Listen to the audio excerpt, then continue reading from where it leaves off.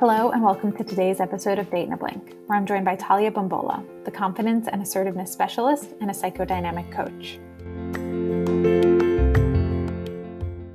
On today's episode of Date in a Blink, I have the pleasure of speaking to Talia Bombola, the confidence and assertiveness specialist. Talia is a licensed, certified psychodynamic psychotherapist and relationship and business coach for women. Her work centers around helping anxious women feel secure by increasing self-worth, confidence, and assertiveness, and rewiring beliefs about themselves, men, and relationships. She helps high-performing female entrepreneurs learn how to slow down, ease into their feminine energy, and feel safe being vulnerable in order to have a fulfilling relationship and an abundant business. She helps you heal the not enoughness that is blocking you in your business and in love. Talia, I'm so happy to have you on today. Welcome. So on your website, you briefly mention that imbalanced masculine energy can leave a woman feeling burnt out and unsexy, while imbalanced feminine energy can leave people feeling vulnerable.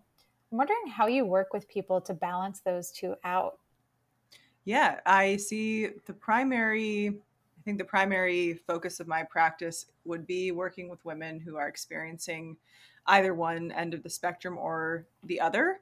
And sometimes they have kind of created a balance within themselves, but it's so unique to who they are used to being that they're not really comfortable with it yet. So that's a separate subset of people that I work with to maintain the balance. So being that burnt out, unsexy, I'm a do-it-all, I can get everything done, I don't rely on anyone, I derive self-worth from productivity, I am the man in the relationship, I don't want to ask for help either because the person won't do it my way, or I'll just have to do it after them again, or times where I've asked they haven't done it and so I don't trust anymore. Like any of those I would categorize as that imbalanced masculine. And masculine energy is typically doer.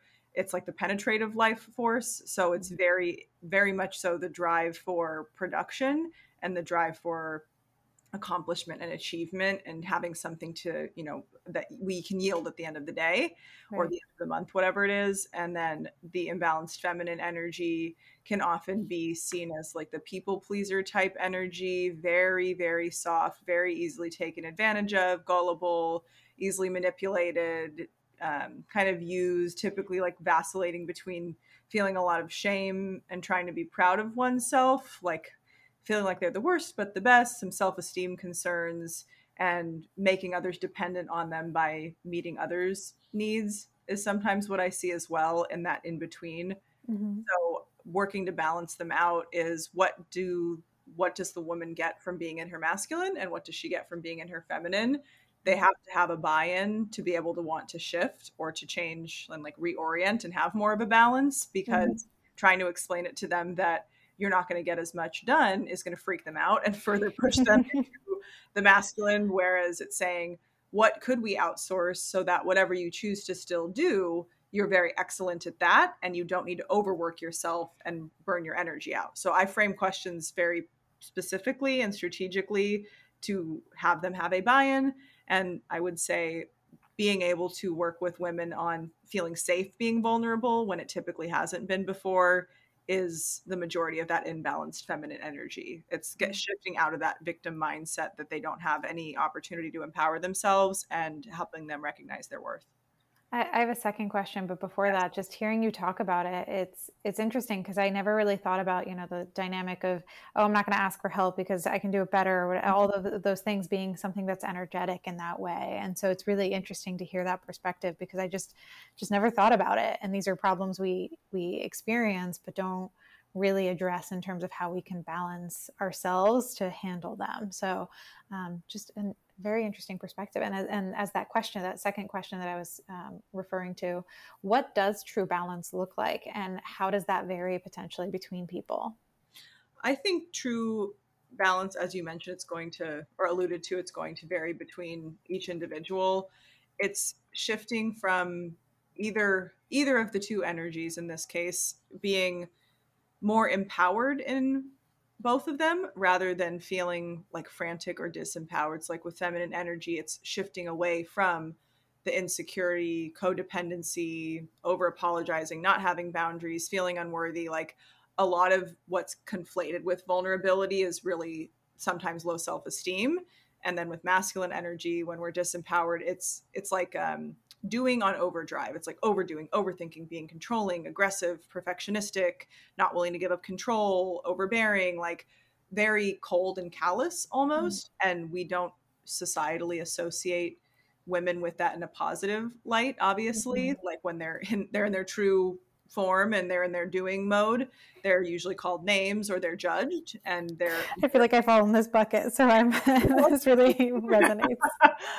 Yes, so we're unfairly judged when it comes to that. And so the balance looks like being empowered in both. So being able to do and be, being accountable and honest and being receptive, but having boundaries on what you will and will not tolerate, being able to work towards a goal, but also being able to go with the flow. And feminine energy is more receptive and surrendering. And masculine energy, again, is more not even sexually, but penetrative and focused and ambitious. So a balance would look like being empowered in both in the ways that one individual benefits from the most. Awesome. Thank you. Yeah. And then your website also refers to something that you call the center of the universe thinking. I'm wondering if you could break that down for us. Yeah. So in analytic or therapeutic terms, it's egocentrism, thinking that we are the center of the universe. It's typically the highest in adolescence when the brain hasn't fully developed and the frontal lobe hasn't come online, which happens around 25. And it's necessary, I think, to go through that phase of life. It is a pain for those around at times, but we do think to some degree, and this is kind of the heart of social anxiety as well, that everybody's thinking about us. And in social anxiety, it's a step further that it's all negative. And that's not usually the case. So I teach my students this also in my professor role. If you are thinking about yourself and that you're the center of the universe, right? Whether it's a lower Other high people are too. And other people also are thinking they're the center of the universe. Who are they not thinking about? And they're like, oh, me. And I'm like, exactly. Like, only you are the center of your own universe. It doesn't mean other people won't value you or want to prioritize you, but that egocentrism, that center of the universe thinking leads us to assume other people do things for the same reasons we do, leads people to assume other people don't do things for the same reasons we wouldn't. And women are typically feelings driven. So we assume if you felt a certain way about us, you would or wouldn't do certain things. Men are not structured in the same way. So they aren't as easily manipulated, if you will, to not fall for that, but to be kind of oriented to the world in that way. And women are very keen on trying to make them feel differently about us. Or if you just felt this way, you would do this. Or I can't believe that you did that if you loved me. Right? That's a lot of what I hear. So it's stepping out of yourself, that you are only the center of your own universe, ideally. And that can be healthy if you balance it. And when it comes to being in a relationship with another person, you need to assume that they're also thinking of themselves. It doesn't mean they're not also thinking of you, but humans put their own self first, typically. Right. So another thing that popped out on the website, your couples page. Yes. So there are some gifts on there, and 3 out of the 4 of them depict something that's pretty common to see in the media, especially in Hollywood. And it's the image of a crying woman and a stoic, emotionless man. And it even kind of goes back to what you were saying here with like how women feel and how they're kind of trying to pull men into it. And it is a really interesting kind of conversation to have. And so I'm wondering how you think this Hollywood dynamic has changed how women and men see their roles in relationships. And from what you've experienced, do you think there's any truth to it? That's a really, really good line of questioning. I think the Hollywood dynamics changed how men and women see the roles, in some ways further reinforcing for more people who are seeking out a more traditional role, I would say, in their relationships or prefer that. There is a template that they can go off of and work backwards from if they don't want to go like full force into what's portrayed. And there are another, subset of people who are like, no, thank you. That's not for me. I don't want the role that was portrayed in all of these movies or what I heard. The woman is just speak when spoken to, and the man brings home the bacon and she fries it in the pan. And they're like, no, thank you. I don't want that. And every couple has to choose for themselves, and they ideally will try on multiple roles before they settle into, and I encourage couples to do it based on strength, like divvying up, is one person better or less stressed out by doing housework, let's say? Does it not cause an increased mental load on them? Then that's their task to do. That is their strength. It doesn't make them a worse person in the relationship. It has really nothing to do with gender at that point, though stereotypically that would be the woman's role in the relationship. And I'm putting that in air quotes. Right. So from what I've experienced, there is some truth. And if we look at some personality typologies and how they usually match up, the Enneagram 5 is kind of the brain of the Enneagram. They're disconnected socially and emotionally, but they're connected to the world and what's going on. They like to know a lot of things. They don't really like when people get in their head. They avoid insecurity, anxiety by knowing and having knowledge.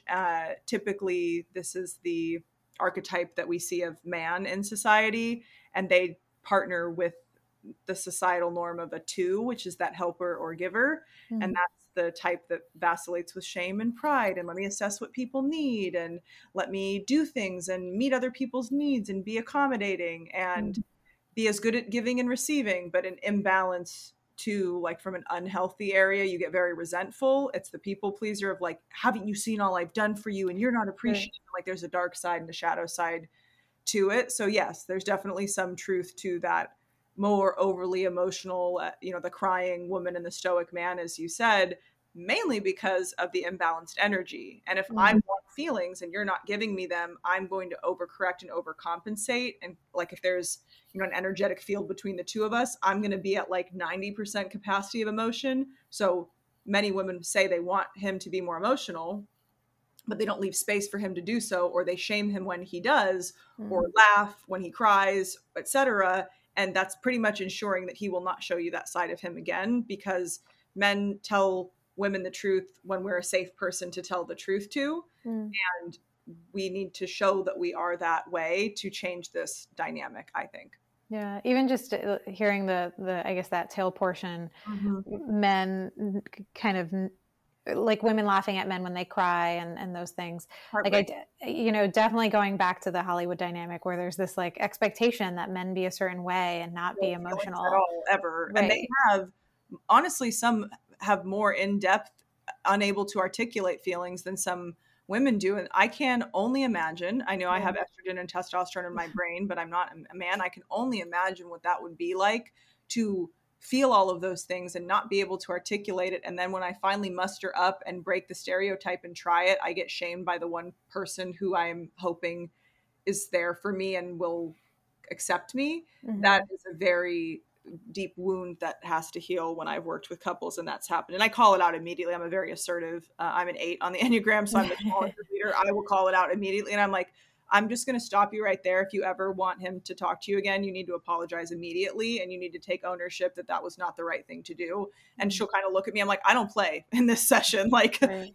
I treat both people with respect and equality. And that's not cool if you say that you want to do that. And then I get that you're uncomfortable with it, but you need to, if that's not what you intended to do is hurt him, you need to take accountability for that immediately. Right. So this kind of goes into the next question. I think it's safe to say that embracing and understanding our emotions can be really powerful, but mm-hmm. it can also go sideways pretty quickly when our emotions get the best of us, whether we're in a context with somebody else or on our own. And I'm wondering, what roles do emotions play in personal and relational development, and how can we get a grip on them so they don't get a grip on us in these sorts of scenarios? Yeah, so emotions are energy and motion, as the quippy saying goes. They're information. I actually have never heard that before. Oh, yeah. They're energy and motion, and it's a data point. So I work a lot with behavioral therapy techniques at first when I'm teaching groups, and there's a unit in a certain kind of behavioral therapy that helps people discover deeper sense of emotional regulation.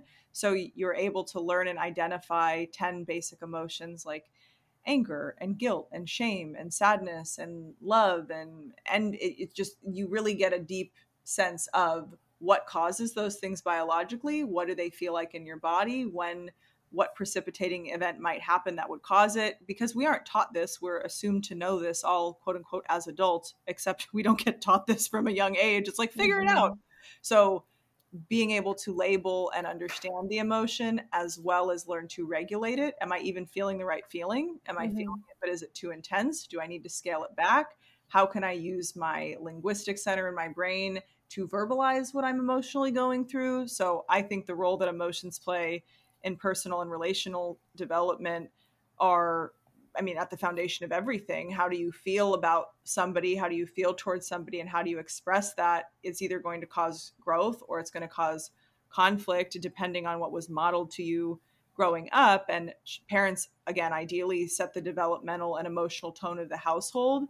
However, many of us were parented by emotionally immature parents or emotionally dysregulated parents or cut off parents. So we did not get the benefit of learning how to do that, and we're messily trying to figure it out in our adult relationships. And your second question of how to get a grip on them so they don't have a grip on us would be learning those emotional regulation skills and understanding that emotions aren't something to fear and they don't make us weak, and to try and break through those stereotypes and understand that they are data. They are very solid information pieces for us to use at various points. And when we learn to properly convey them to our partner or to other people, it can cause growth in a positive direction rather than feeling jammed up, unable to communicate. Well, why can't you open up to me? The question could be answered by, I don't have the skills to do so, or I don't feel safe doing so. And I think both of those can be helped by learning more about emotional regulation skills.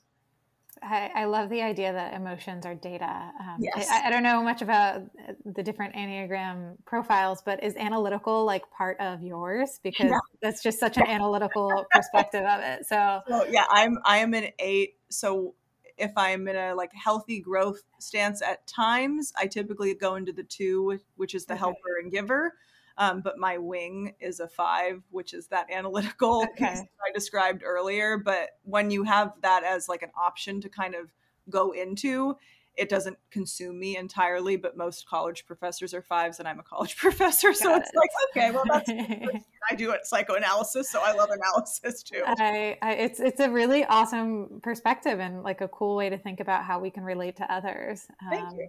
And so I guess to follow up on that, you shared a little bit about how we should do these things, like how to kind of learn, how to better learn to express our emotions and all of those things. And we don't always learn that growing up, but how do we go about doing that? What is a good way to continue cultivating our emotions, embracing them, and learning to navigate them in a way that's healthy for everyone once we're adults and we haven't been given the tools to do these things? Yes, I am happy to say that there are tools available now, probably all over the internet and Amazon, definitely social media. So everybody can get out their phones and Google. It's But called. how do you find the good ones? Because I feel like there's a lot of bad stuff out there too. I will say to Google dialectical behavioral therapy, or DBT is the acronym, emotion regulation. And that is evidence-based, scientifically backed for multiple decades. That is the standard level of treatment for some personality disorders and diagnoses. But if it works for such an intense diagnosis, it can definitely work for the lay people and the general population, as I like to say when I teach it in my groups. So I highly recommend that as an evidence-based practice to learn to manage and regulate your emotions and have emotional mastery.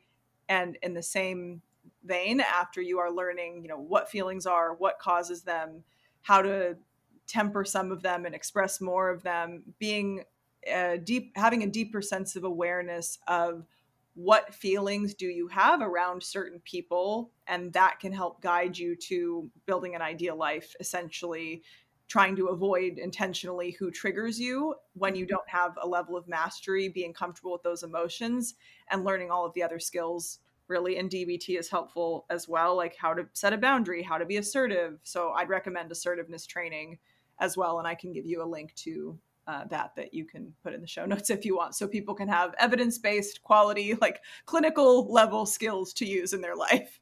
That would be great. Yes, please. We will put that in the show notes. Perfect. And so transitioning to the date that you listened to, Jonathan and Elle, I'm wondering if there were any particular strong suits to the date that you noticed. I think that they both did a very good job of taking turns in the conversation, and it didn't feel like either of them were pressuring one another to answer. Mm-hmm. And from what I heard, their kind of tone and cadence in their delivery seemed open and curious. So I think those were some of the conversational strong suits. They both seem like good speakers. And did you think that their overall level of comfort increased or decreased as the date progressed, and why? I think it stayed the same.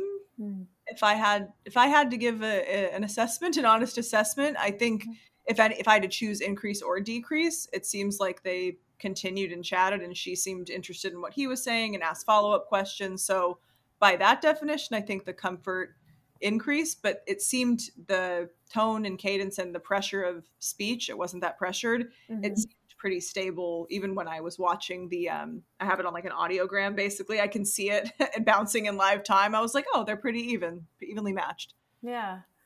And then, since there aren't any visual cues in our date for the daters to figure out whether or not the other person was vibing with them, do you think that there were particular aspects of the conversation that might have given cues to each dater about whether or not the conversation was going well?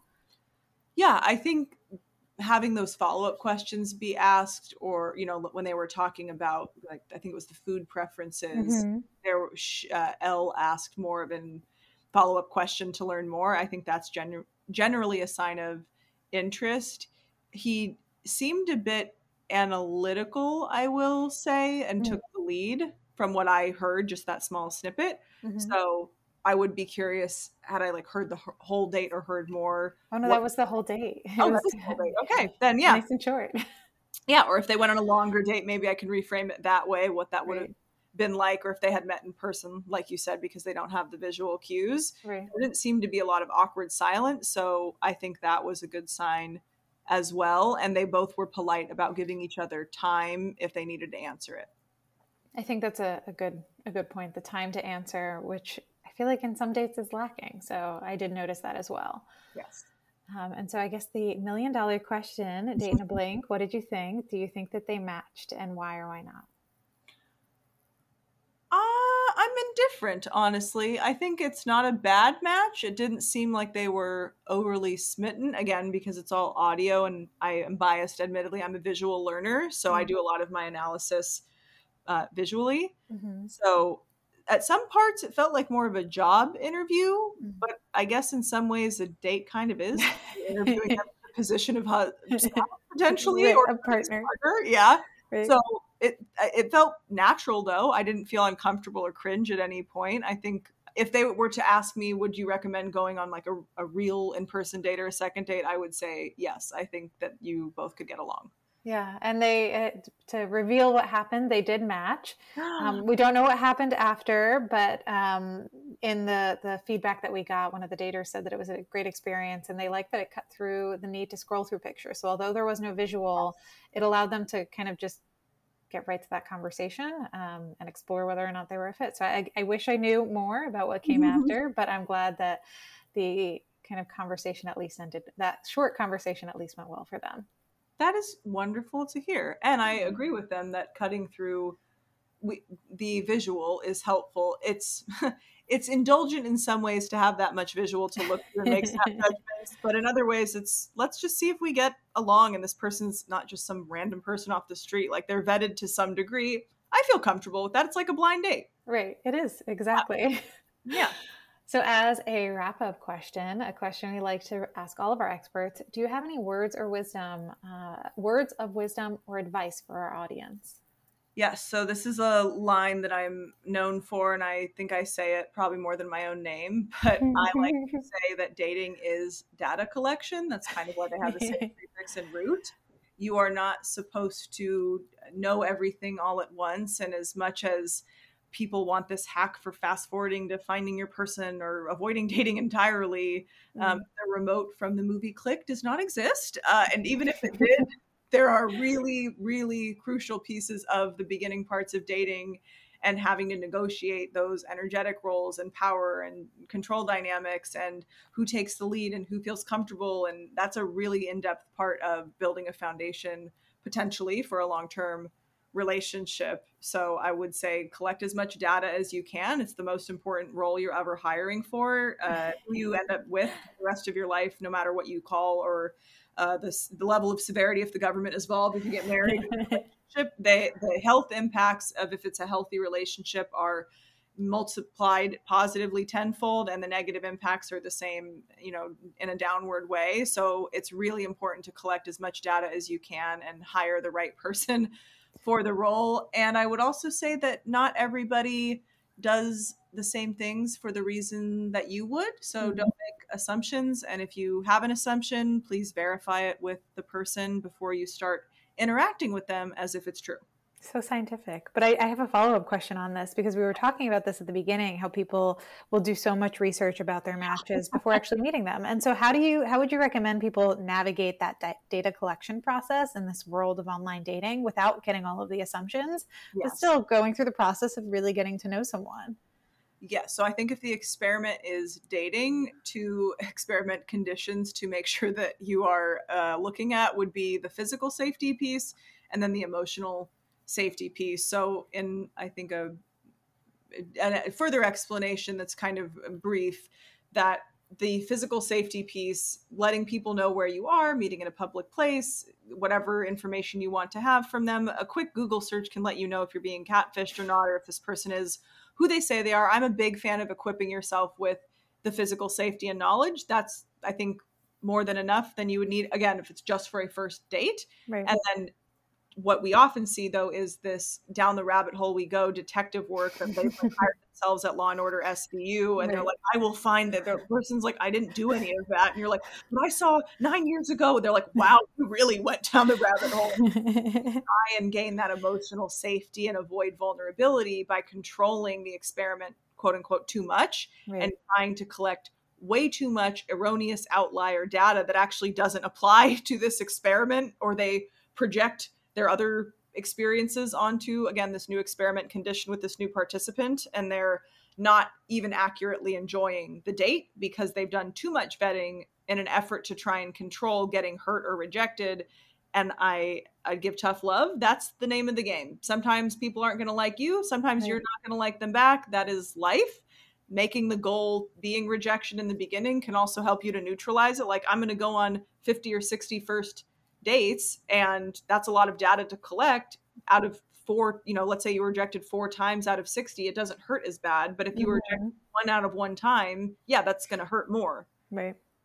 I totally embrace that concept, just even outside of dating, just thinking about like any opportunity that you're putting yourself out for. If you give, only pursue 1, it's going to feel much worse if you don't get it. If you pursue 50, you might not even remember which one it was when you get rejected. Like, I get rejected from things and I'm like, I don't even remember that I applied for that, or whatever it may be. Yes. Colleges, jobs, apartment complex. I'm trying. Yeah. Literally anything in life that you have to apply for or show proof for, or what have you, you won't always get it. And if you give it long enough after and you don't sit in the problem saturated story, oftentimes you can see that it ended up being a blessing in disguise, or, whatever you want to say, fate, that it didn't happen. Sometimes the thing that you want isn't meant for you, and people have a hard time accepting that. So that would probably be my final bit of advice, that you can only try and control so much, and too much planning can make you really ineffective. This is true. And then one more question for you, the final one. How can our audience get in touch with you? Oh, yes. So I have an Instagram page, which is my first and last name, Talia Bombola. And I have 3 podcasts that I alternate between. One of them is the Couples Guide podcast. The other one is Between Two Clinicians. And then I have a live podcast, Heal Through Humor. So that's many ways to get in touch and learn more. And then my website is also my first and last name. And if you're in California and you would like clinical therapy, psychotherapy, my website is therapywithtalia.com. Awesome. I will include all of that great information in the show notes. I appreciate it. Thank you so much for joining. Thank you for having me. I really appreciate this conversation. That's all we've got for you today. Shoot us a message on Instagram, Twitter, or Facebook at @TheBlinkDate or at Date in a Blink to let us know what you think. If you want to try voice first speed dating from the comfort of your home, download the Blink Date app today. You can also sign up to participate in Date in a Blink by visiting our website at www.theblinkdate.com. In the meantime, thanks for joining us for this episode. We hope you enjoyed listening and look forward to talking with you again next time.